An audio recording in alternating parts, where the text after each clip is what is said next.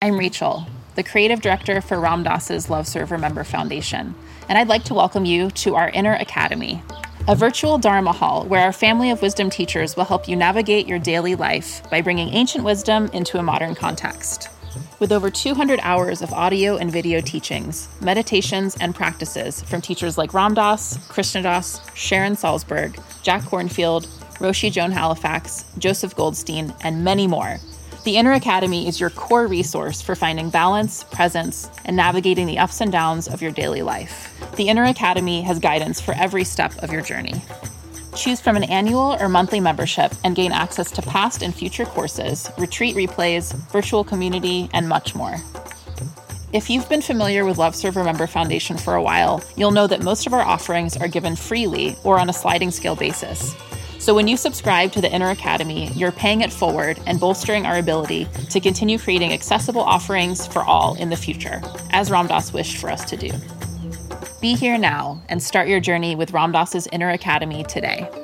For more, visit ramdass.org/Inner Academy. Teaching meditation can be a deeply rewarding experience.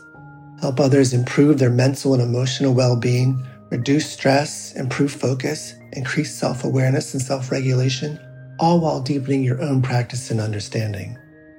Join acclaimed author, Buddhist teacher, and Emmy Award-winning musician David Nichtern on Tuesday, May 28th at 6 p.m. Eastern Time for a free online discussion on teaching meditation in Dharma Moon's renowned mindfulness meditation teacher training program.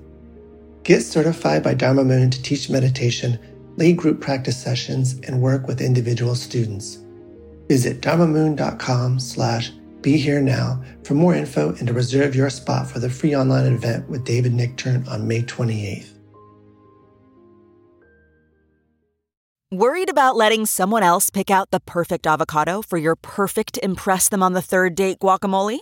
Well, good thing Instacart shoppers are as picky as you are. They find ripe avocados like it's their guac on the line. They are milk expiration date detectives. They bag eggs like the 12 precious pieces of cargo they are. So let Instacart shoppers overthink your groceries so that you can overthink what you'll wear on that third date.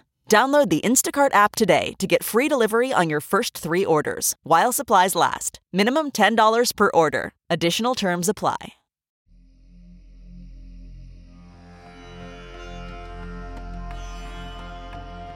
Welcome to the Metta Hour with Sharon Salzberg, where Buddhist wisdom meets everyday life. This podcast is brought to you by the Be Here Now Network and features interviews with the top leaders, teachers, and thinkers of the mindfulness movement and beyond. For more information, visit BeHereNowNetwork.com/Sharon.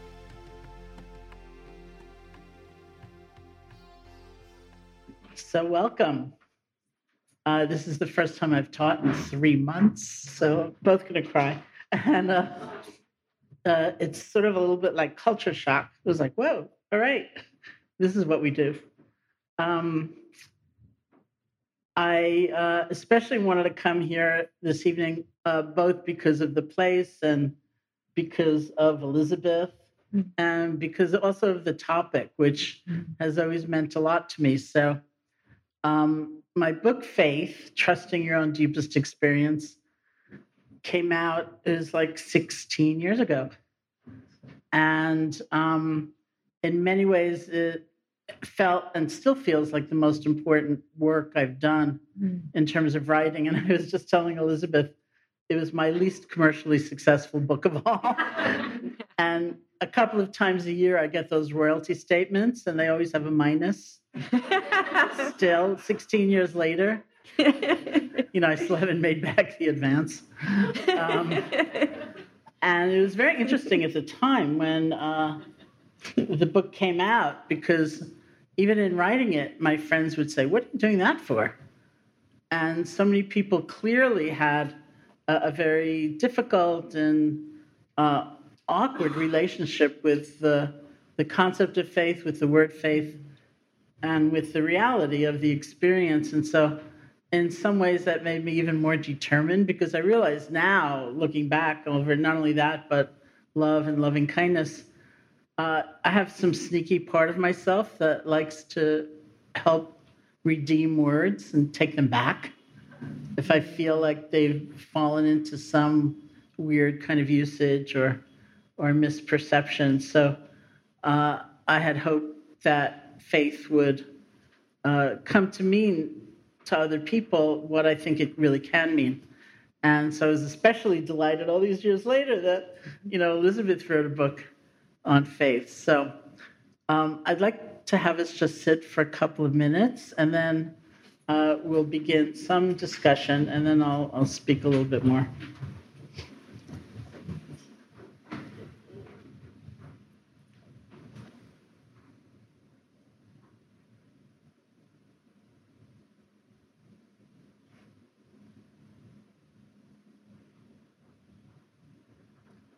If you like, you can just settle your attention on the feeling of the breath and rest. And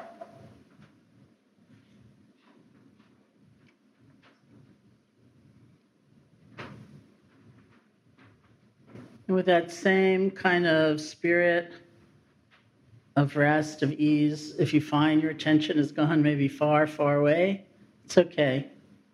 You can recognize that, see if you can let go, and just come back.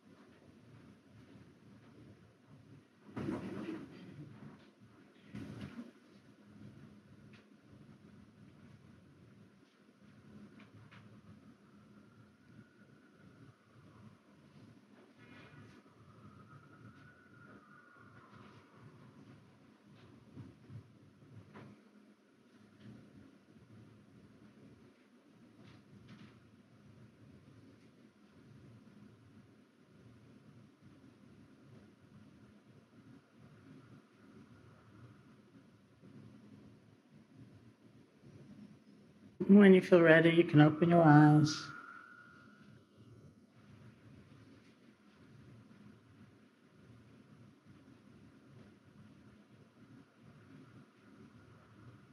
So to begin with, and I'm curious if anybody would like to say something about what comes up in you when you hear the word faith, or how have you considered it in your life? Anybody? Yeah. I think that it's the space in my sort of mind or life that occupies something beyond the tangible. Thank you.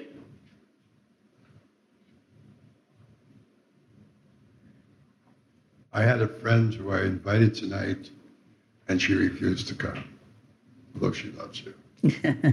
She said, if this has anything to do with faith, I won't be there. That's right. If this has anything to do with a power beyond me, I won't be there. I said, no. Well, she says, tell me what it's about. I said, well, I haven't been there yet. I said, did you read the book? She said, well, no. She said, but I'm not going to come. I'm sorry. You should give her my apologies.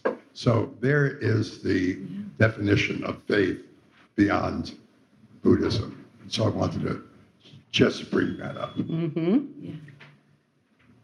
In the book, I have the story of when I was, one of the ways I learn is from people like you, is I'm trying to grapple with a topic. And so I was often teaching workshops on faith, and as I was writing, and somebody raised their hand at one point and said, came to Buddhism to get away from all this crap. Although they didn't say crap, but that's what you put in the book.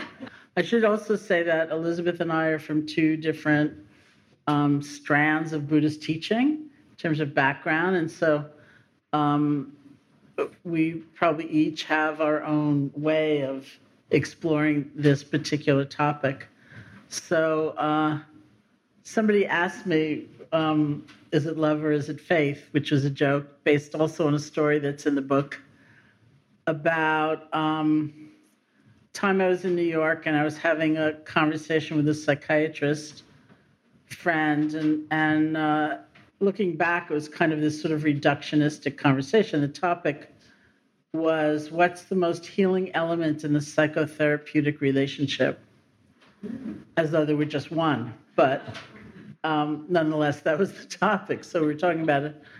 And at one point he said, it's love. If you put any good psychotherapist up against the wall, they wouldn't talk about methodology. They wouldn't talk about anything, but they'd say it's love. It's the love in the room. And I was writing faith at the time. And I had one of those experiences, where you just hear these words come out of your mouth. And what I heard come out of my mouth was, well, for all we know, it's the single most healing element in the psychotherapeutic relationship is the fact that someone showed up for their appointment. And that's how I was defining faith. There's something that gets us out of bed, willing to take a risk, not knowing what it's going to be like, some sense of possibility, something that has us try, and stepping into the unknown. So the actual book came out on my birthday, and I did a reading at Barnes & Noble, which is no longer there, on Astor Place.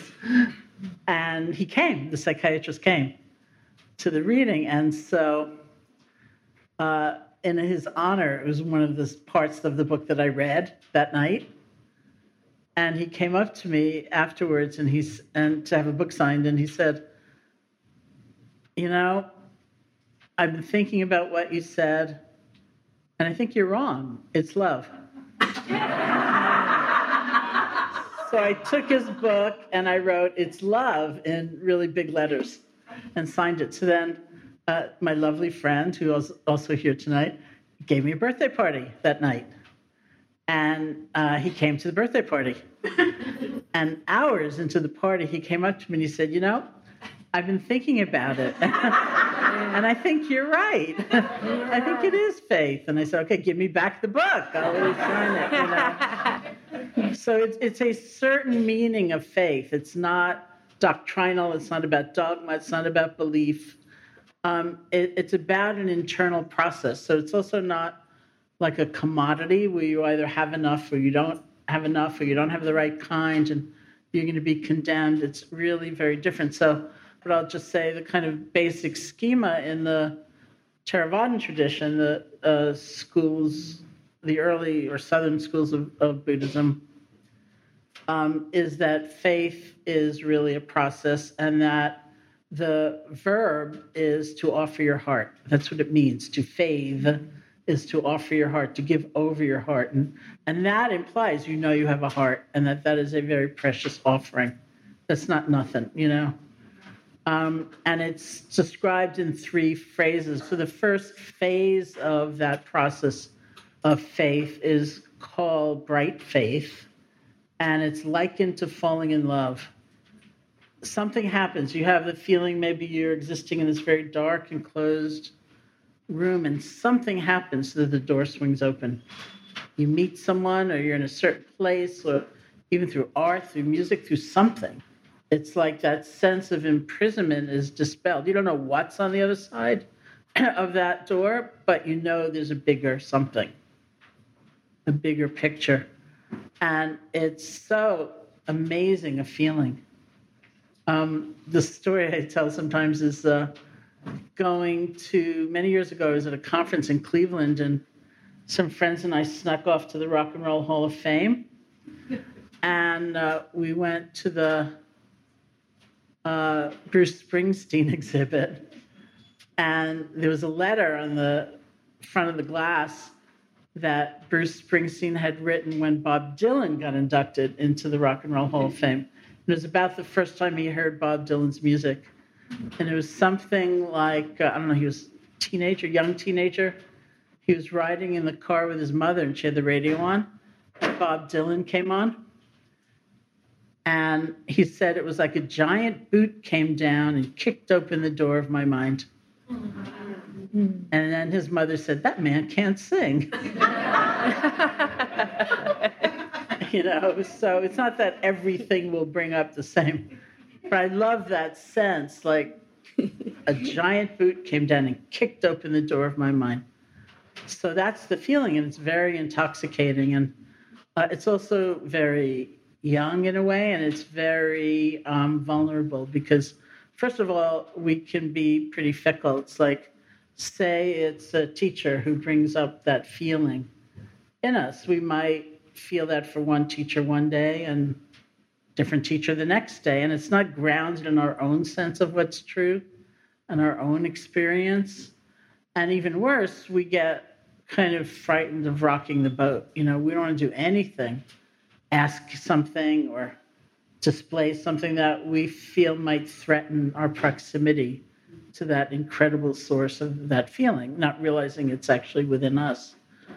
And so the next phase or stage of faith is called verified faith, where we question, we wonder, we doubt, we put things into practice.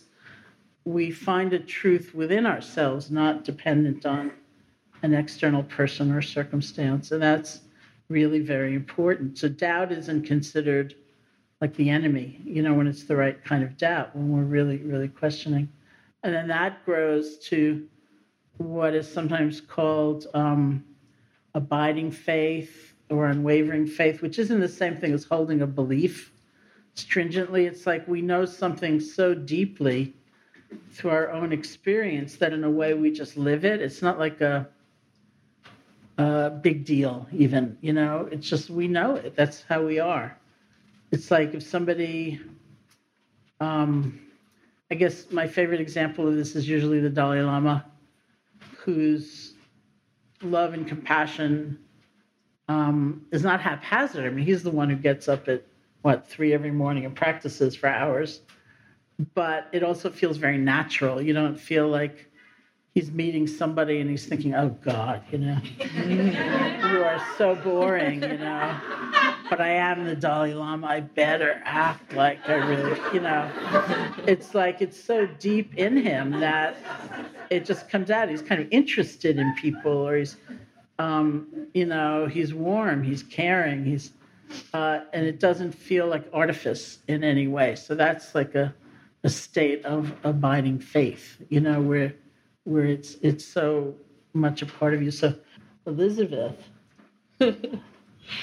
Well, this is the first time I'm speaking, so good morning. Good morning. Good morning, good afternoon, good evening to everyone, to everybody. It's so nice to be here. It's my first time here, and I feel very honored also to teach with Sharon. I've been also very, very excited to speak about faith. This is not an easy topic. It's something to grapple with. And everybody who described what they felt faith was, I've experienced every single one of those things. And I think these juicy, provocative topics are the way we got to go right into it. That's where all the kind of openings happen. So something where you feel stuck. This is where I feel in my practice too. The reason I love it so much is it's just so full and difficult and provocative, and it's so much a part of the human condition.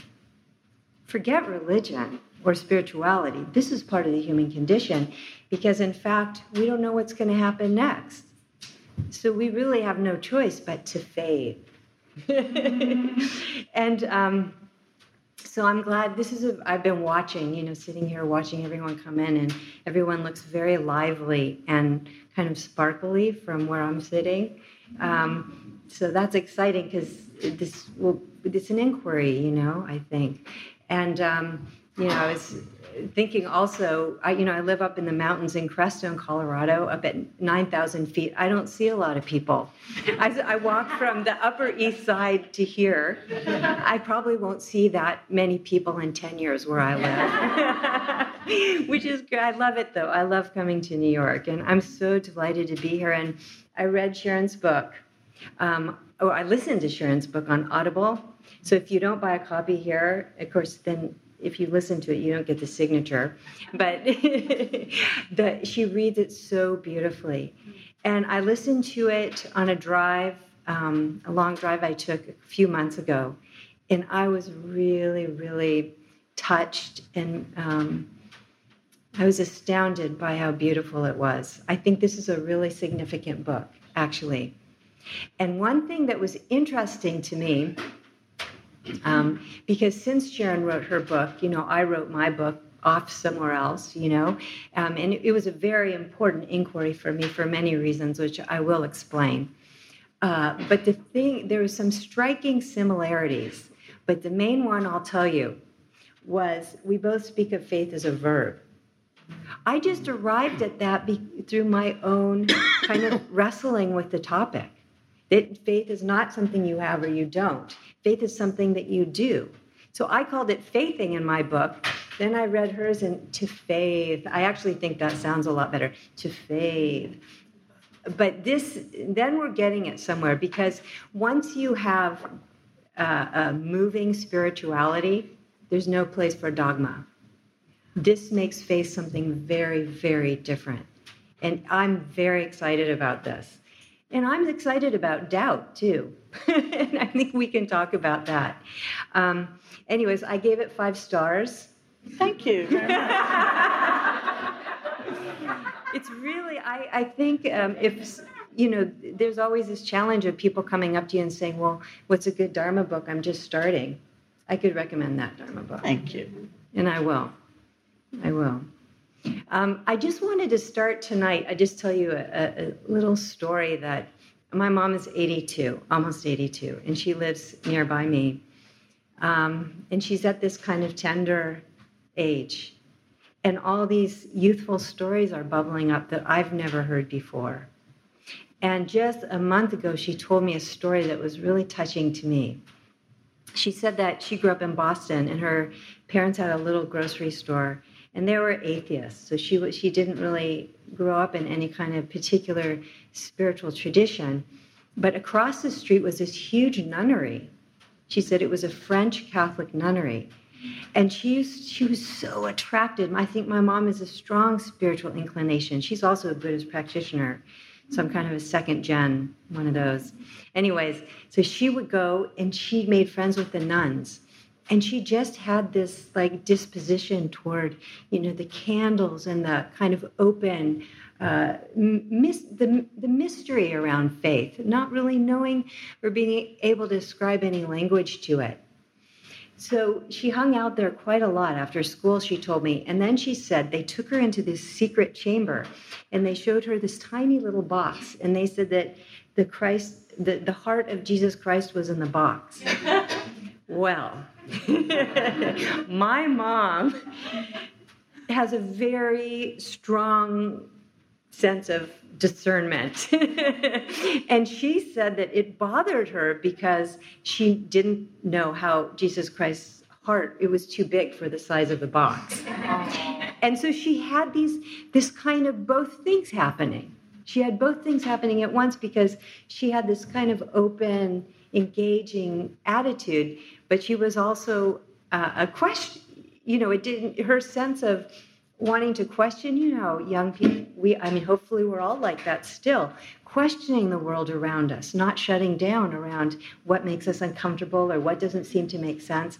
And I found this story interesting. For one thing, obviously the apple doesn't fall far from the tree because I understand her contemplation very well. It's been part of my contemplation, where is the place of discernment in faith? And where is the sense of agency in this realm of faith? This is something that's coming up a lot in our culture, in our kind of religious institutions, our spiritual institutions. Like where does discernment fit in when there's devotion to a teacher, for example, or what have you? This is a really challenging question, in fact. And I find it fascinating, and we must look at it. So I think this is so great that we're here today doing this. So I'll just say that as far back as I can remember, I also felt attracted to the candles on a shrine, or I think this is a deep human experience to feel a sense of grace. Grace, I think, means that you're in good relationship to the world around you, where you are not shut down, where you're able to be open and you feel connected to your world. So you're able to bear the magic and mystery of life without feeling like you have to reify it and say what it is. To me, that might be a definition of faith in some way. So as a young child, I was very aware of this experience. And I was aware of the experience of not having it somehow.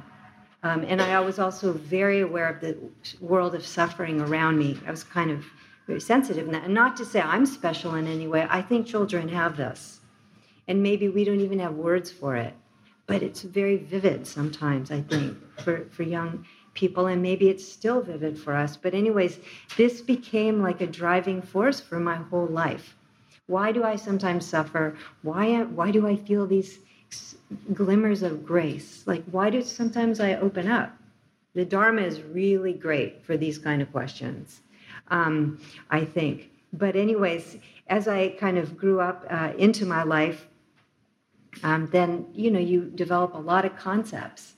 And there are a lot of shoulds and shouldn'ts come. And I found myself grappling a lot with spirituality. Even on the Buddhist path, the Buddha was all into inquiry. The whole thing is inquiry. And inquiry protects you from being dogmatic or fundamentalist. I think Buddhism, this open kind of inquiring mind protects you from belief or doubt.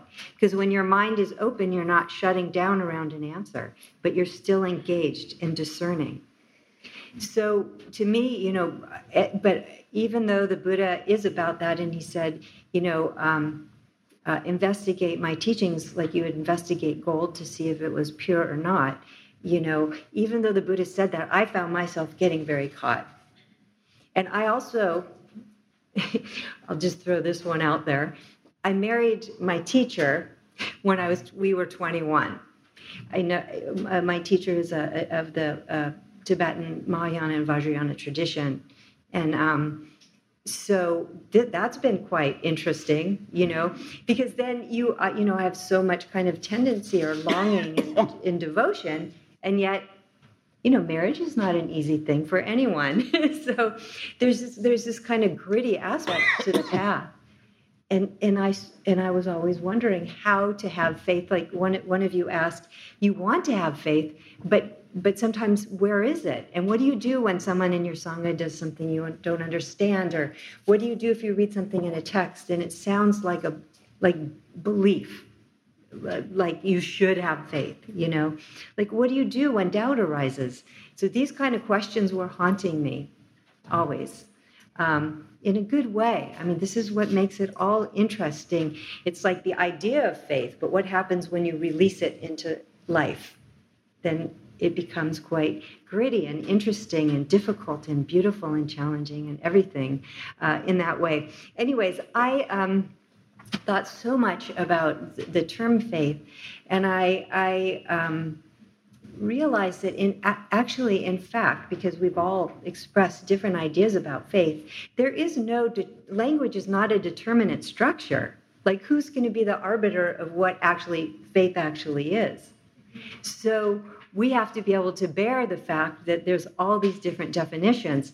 So what I did is I went to the Oxford English Dictionary, online, and I'm just going to read you some of the things that I read, and also some of the ideas that I've heard people express about faith.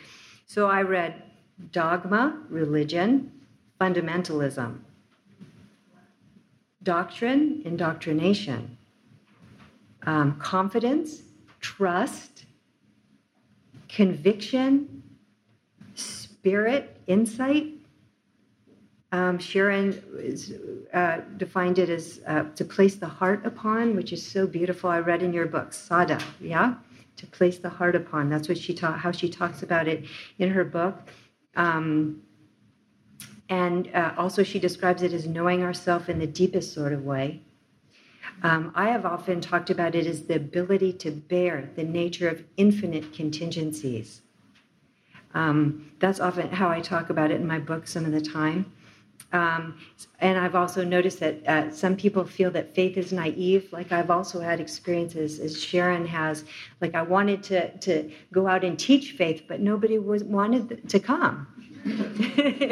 And I did this one course on the tricycle long time back, maybe 2010, I think it was. And some man got very angry at me and said, "This sounds like the language my grandmother used," you know? Like he was insulted by the word faith. So I started calling my inquiry the F word. Then people came. The F word. That worked. So there's that. And then there's like, if you don't have faith, you're going to go to hell. That was one that came in my mind. We hear that a lot. I think, what do all these words have in common? Because they are so incredibly different, like opposing. But what I found something that I feel they have in common. They are all, these views are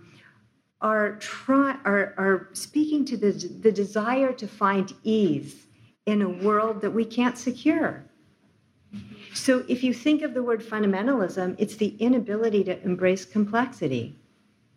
We can't bear that there's so much complexity. So we shut down and we hold on to our ideas, you know? Also just, the word faith also evokes this idea that there's something we don't know, but we can relax anyway. If we already knew, we wouldn't need faith. So there's all these ideas, like they're very beautiful, like little gems to kind of open up. And we can't really say who's going to be the arbiter of, the verifier of what faith actually means. Language isn't like that. We have to be able to bear that it means all these different things, but it's our human tendency or our human need to grapple with the fact that we don't know. And not just we don't know what's going to happen next, but we all see things in a different way. How should healthcare, how should we take care of healthcare? There's so much conflict and so much creativity in the world because we all see things differently. So this is part of the faith equation. And I just want to say just a couple more things. There's a Vajrayana teacher, Buddhist teacher, Tinley Nobumshi, he's passed now, but he said, cows have faith in grass. I love that. It sounds very simple, but what he's saying is, we rely upon the world in which we live. We are dependent upon this world in which we live. So how can we actually live in the world without faith? We can't know. So I thought that was quite beautiful, that quote, and quite humorous also. So again, one other thing I wanted to mention too, often I find that people want to switch the word faith to spirituality. And spirituality works in certain concepts, but it's way too easy. Like spirituality can become whatever you want it to be. It could totally support your ego and become like materialistic. But faith will always challenge you, and it will always humble you, and always keep you connected to the human condition. That's why I like this word. We have to be excited when we have words edgy like this. This is just, I had some questions, like what is faith as an experience? And what is faith as a cultural, how we experience faith, like for me, but how we look at it culturally could be quite different, And where is the place of discernment in faith? Where is the place of agency, our sense of agency? Like how do we have faith or devotion without giving up our sense of agency? Is that possible? And we don't want to shut down around, just because we're struggling with things and then just say, oh, for example, sometimes I worry we won't need teachers. We'll think we won't need teachers. But if we don't have teachers, we don't have students. And if we don't have students, we don't have inquiry, and if we don't have inquiry, we're just shut down. And so I feel this is an extremely valuable topic. Yeah. Wow, thank you. So I'd like to really just have an open discussion about faith. I told Elizabeth that if somebody had a question, a comment directed particularly toward one of us, the other one should feel free to jump in as well. So it's just going to be really informal. And first I want to address the comment about God, which came up much earlier. And in the Buddhist tradition, there wouldn't be that kind of association. They talk about faith, and they certainly don't talk about a creator God in the way that we tend to in the West. They talk about gods and bodhisattvas and figures of goodness or light or whatever, but not that sense of an omnipotent being who's got his hand in everything. So it's one of the ways I defined faith was connection, because doubt is really not considered an enemy of faith when it's the right kind of doubt, when it's a sincere questioning and wanting to know. And that, of course, brings up the question, what is the opposite then of faith, which somebody asked me kind of abruptly once, and I said despair. If one is a state of connection, what's the state when connection is sundered, when it's just broken? And that's despair. But as we reweave a sense of connection, it could be to our own inner strengths. It could be to a sense of community. It could be to a bigger picture of life that we realize we're still a part of, even though we're facing maybe some terrible adversity. It isn't necessarily referring at all to a kind of God. So it's a very different way of holding the state. But of course, that's one of the issues that has come up a lot, is because we in the West have a certain orientation, and it's what we're accustomed to. And it's hard to imagine these very same words having a whole other kind of meaning and usage, and yet they do. There's a question. I've always struggled with faith in something, which I think is pointing towards belief and just a pretty static experience of faith. And Elizabeth, you brought up just having complexity and holding complexity as a part of the experience of faith. And I wonder if you could just talk, either of you, a little bit more about that actual experience of being in complexity as a living quality of faith, and what that might look like. Well, that's a very interesting thing, having faith in something, because sometimes when we think we have faith in something, we're projecting what we want something to be and asking it to be static. And so this, I think, is a problem we have, a lot with people, maybe teachers and life in general, because life is moving and dynamic, because it's interdependent. We can't even pin down what faith means exactly. So I always feel that I sometimes say that the greatest respect we can have for anyone or anything is not to decide that we know who they are. So to have faith in something is a little tricky. And that's why faithing. How open can we be? How much complexity can we embrace? How much can we bear witness to this nature of infinite contingencies that's always moving and dynamic and changing? So to me, that gets at faithing more. I understand, too, though, on some level, cows have faith in grass. We have faith that if we plant a seed, a fruit will come. Hopefully. It doesn't always. It depends on the causes and conditions. That's where we start to get into the nature of dependent arising. That's a really important piece of this whole puzzle of faith, to look realistically at what the nature is. And based on really understanding the nature of things, then you start to understand faith in a different kind of way. Is that helpful? Or do you want to push it? Like 12 more questions, but yeah. Yeah, that's good. It means it's juicing up for you. So, Sharon, you said that maybe faith is different because it isn't in relationship to an omnipotent being who has his, quote unquote, finger in every pot. Yet, the guru concept in Vajrayana Buddhism you've kind of made a good description of the guru, an omnipotent being with his finger in every pot, perhaps. Or I would say that was an okay description. Right. Well, I'm going to have Elizabeth address that because it's also not my. I mean, so this is a big question. But so there's a lot of feelings around it. But I will. So, but my question towards around that is, could you speak to the difference between faith and devotion? Because a lot of times in the Vajrayana Buddhism, we talk about devotion to the guru. Yeah. And then how would you relate that if that's a language that's alive for you in the space between devotion or faith, or if it's the same or different for you, or how that is? Yeah. In a way, to me, faith just seems so much more like connected to the human condition, whereas devotion is really focused. And I think that the teacher-student relationship is just that, a relationship. It's a dynamic.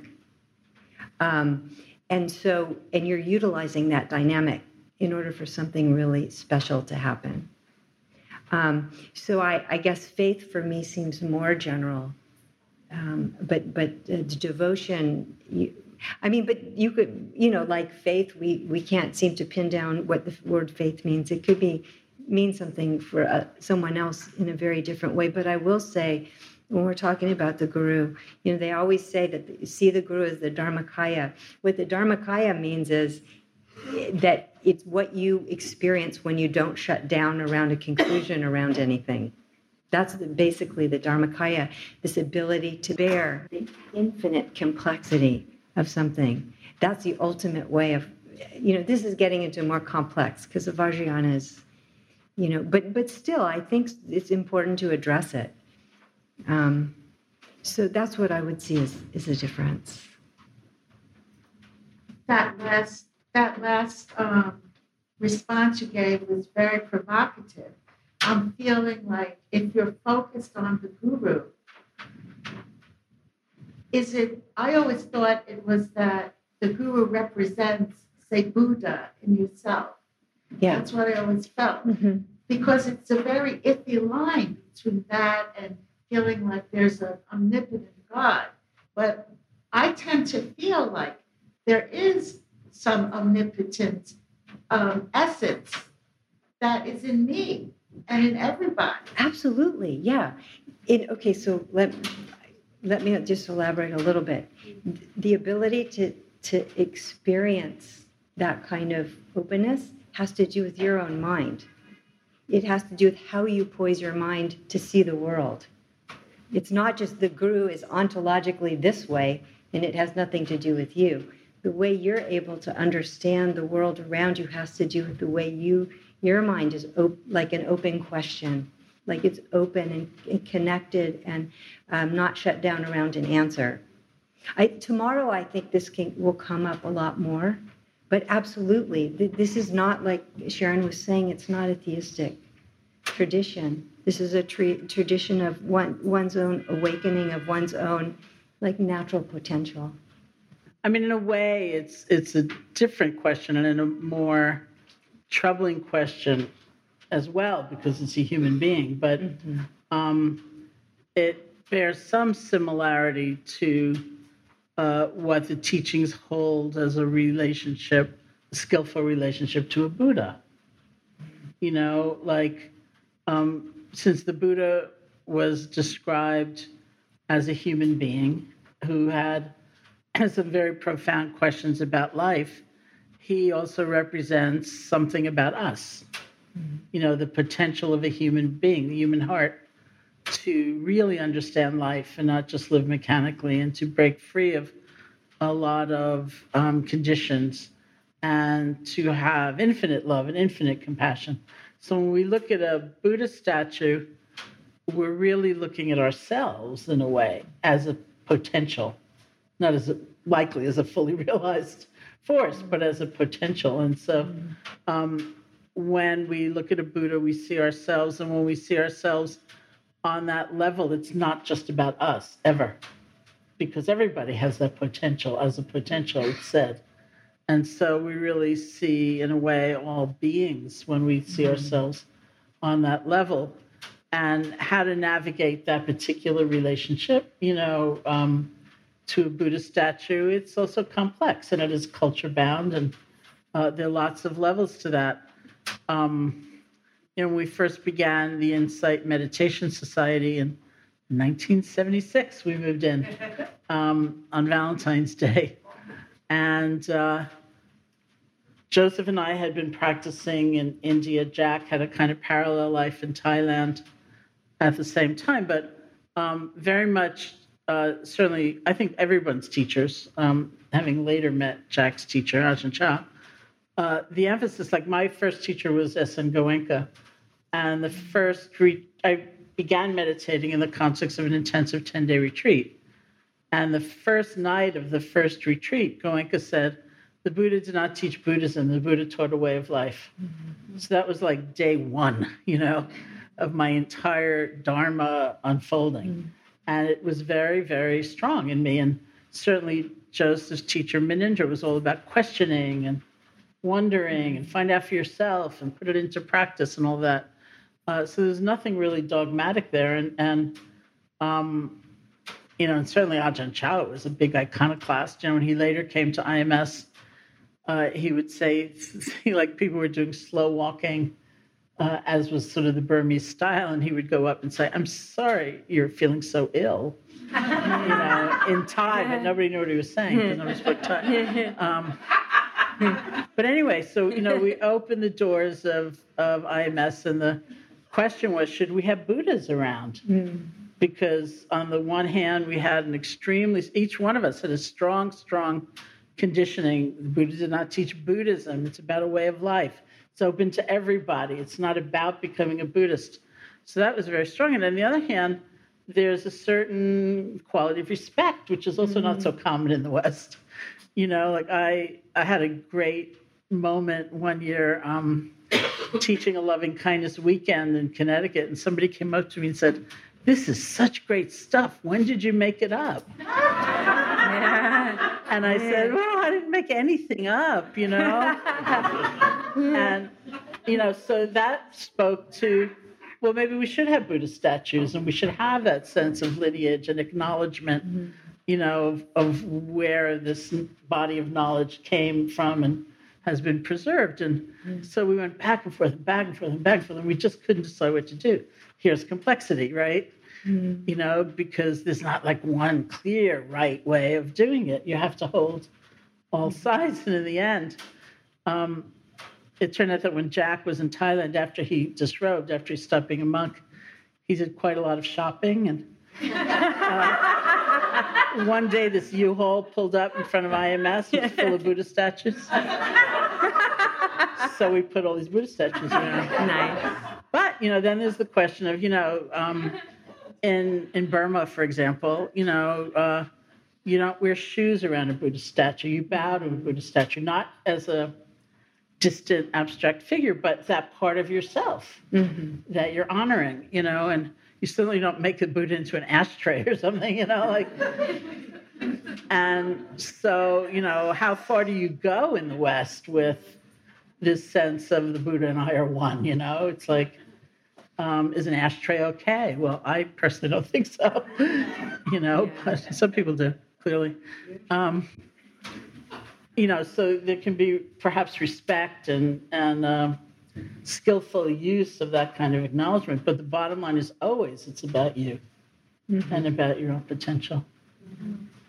I want to add something. Yeah. I'm really happy you got those statues. Thank you. Yeah. Not everybody is. Yeah. The reason, humility and openness and the ability to recognize qualities in the world around us or in our teachers is a beautiful aspect of our own mind. Like we often think, oh, the Buddha bestows the blessing or the teacher bestows the blessing, but really it's our ability to recognize something and value it and cherish it as an important experience that actually makes it a blessing. If we don't recognize it, we don't feel the blessing of that. So it's not like a one-sided thing. It's a relationship. And I think for us, it's not ultimately, we want to have respect for everything and everyone. But, we start in these places. And like Sharon says, I do think it's quite complex and tricky. And that's our challenge to rise to. Like it's our challenge to rise to faith. Faith makes us a little uncomfortable. Perfect. We should do it. We should look at it. Look at the human condition. And I think I love this aspect of the Dharma too, that we have teachers and we have, and sometimes it can get quite challenging, but it's important, I think, to not just say, oh, now let's do away with that, These are always opportunities to learn and grow and figure out how to relate to it in a way that works, And this is why we need discernment and we need agency, but we also need this kind of openness and listening, and all of that. Thank you both for being here and sharing your faithing with us. And welcome back to the seat. Thank you. My question is about the relationship to faith or faithing or to faith and taking refuge. When I first heard about taking refuge, when I first started practicing, it struck me as belief. It struck me as a belief thing. And over time, I started to understand and consider it as a training. And after I read your book, I to place the heart upon in faith that resonated. And so when I sit, I set an intention, and I before I sit or after I say, I place my heart and faith upon the potential to awaken in this moment. Sorry. I place my heart and faith upon the Dharma as a teaching, as a path to awaken, and then the people with whom I'll awaken. And so I use that phrase to place my heart and faith. So I'm just curious to know how you consider taking refuge in faith. Because when I do that, sometimes when I do it, I feel a little uncertainty around it. And so sometimes I'm like, oh, what's that? And now from tonight's, from what you've shared tonight, I'm really glad to have been here and heard this, because it's like, oh, that's good, actually. That's the complexity of on that uncertainty, and it is an inquiry. So I'm curious to hear your thoughts on it. Yes. Mm-hmm. It's funny because I want to hear you talk about place your heart upon. Yeah. Okay. Place your heart upon is actually a literal translation of the word saddha, S-A-D-D-H-A, which is usually translated as faith. So that comes right out of the tradition, and that sense of offering your heart.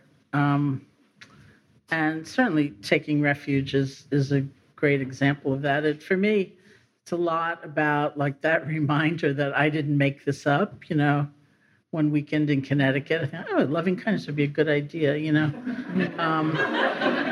So it's like aligning myself with the generations of, men and women who throughout, such a long, long period of time and many traditions have sought a deeper truth and taken a lot of risks sometimes to access that deeper truth, and had that kind of courage and stepped away from the norms of society, what was expected of them, and that's a part of my path, is that they were willing to do that, and certainly within a tradition, there are people who, like I said, in the monastics particularly, who felt it was their responsibility to preserve these teachings so that, generation after generation after generation. I mean, I'm not saying there are no distortions, because I actually don't know, but there's something pretty good, that's lasted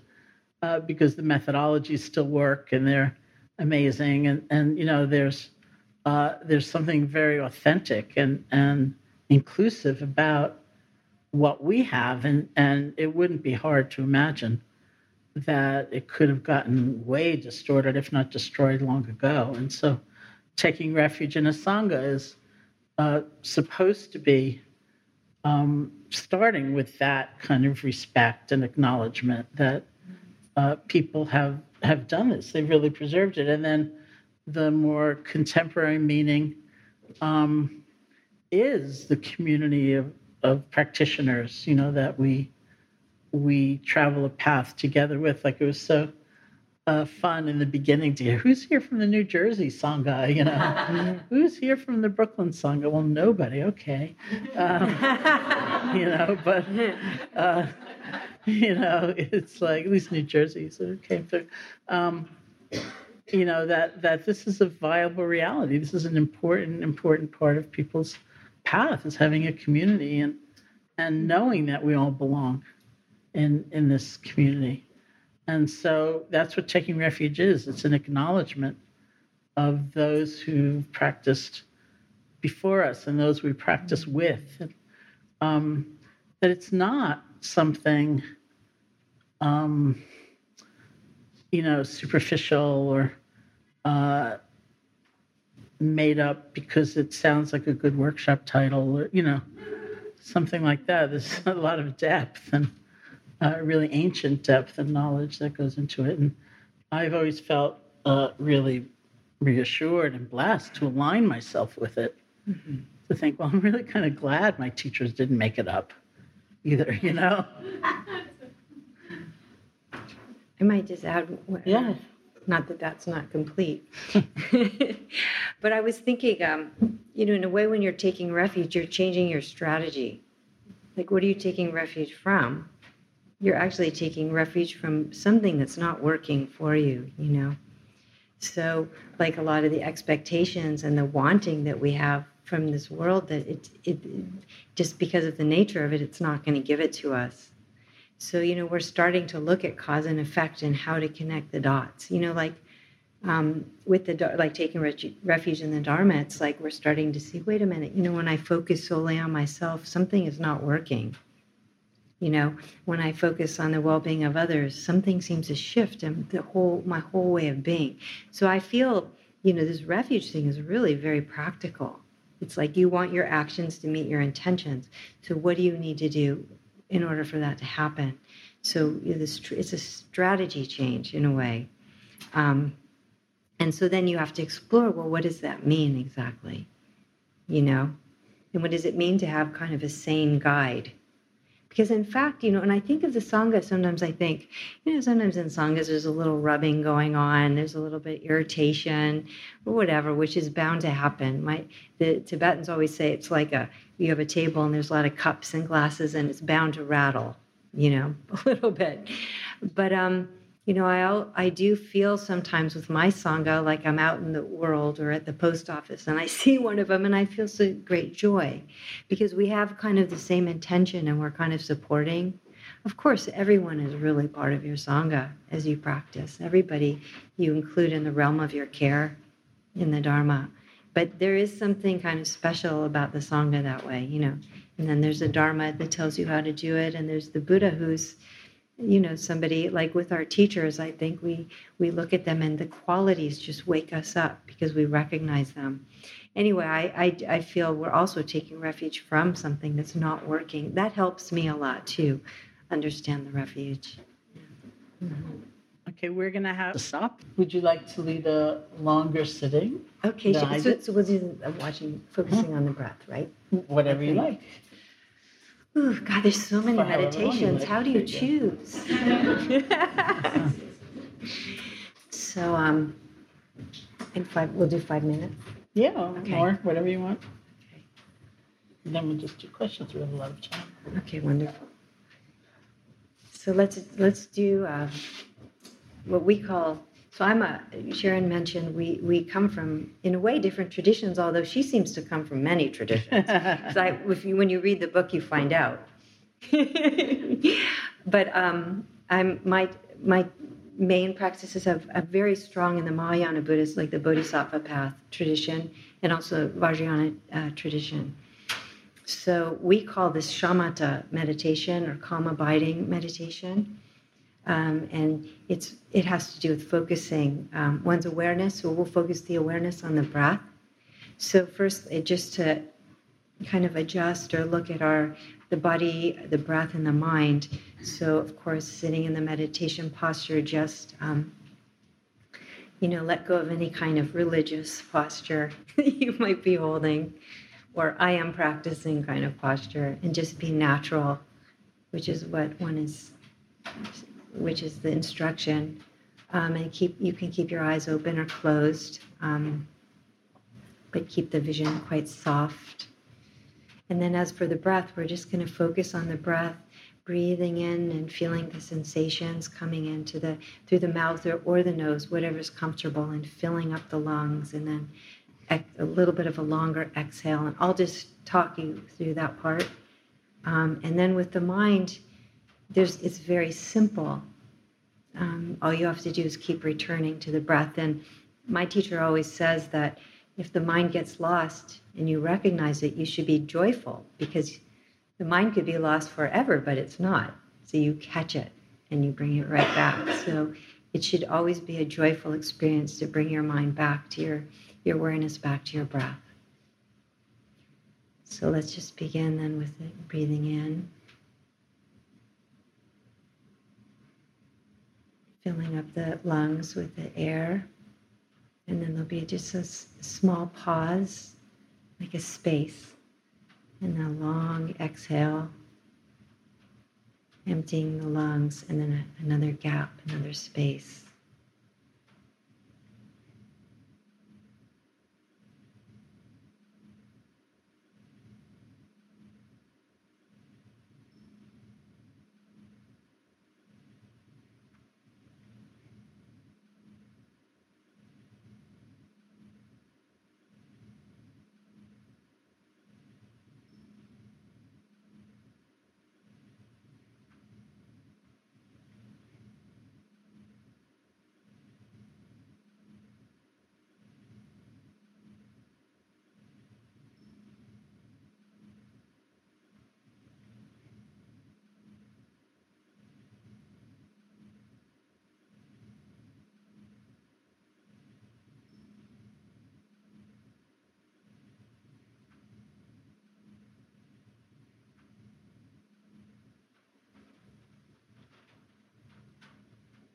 Again, if the mind wanders, just bring it right back to the breath.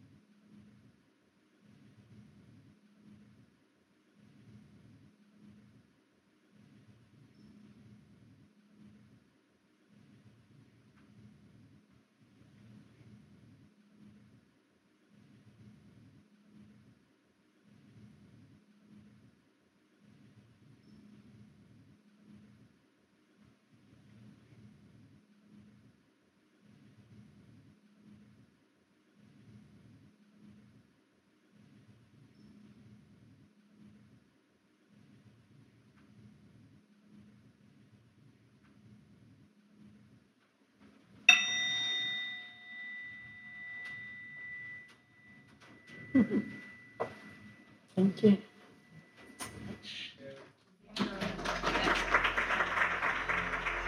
Hey folks, thanks for listening.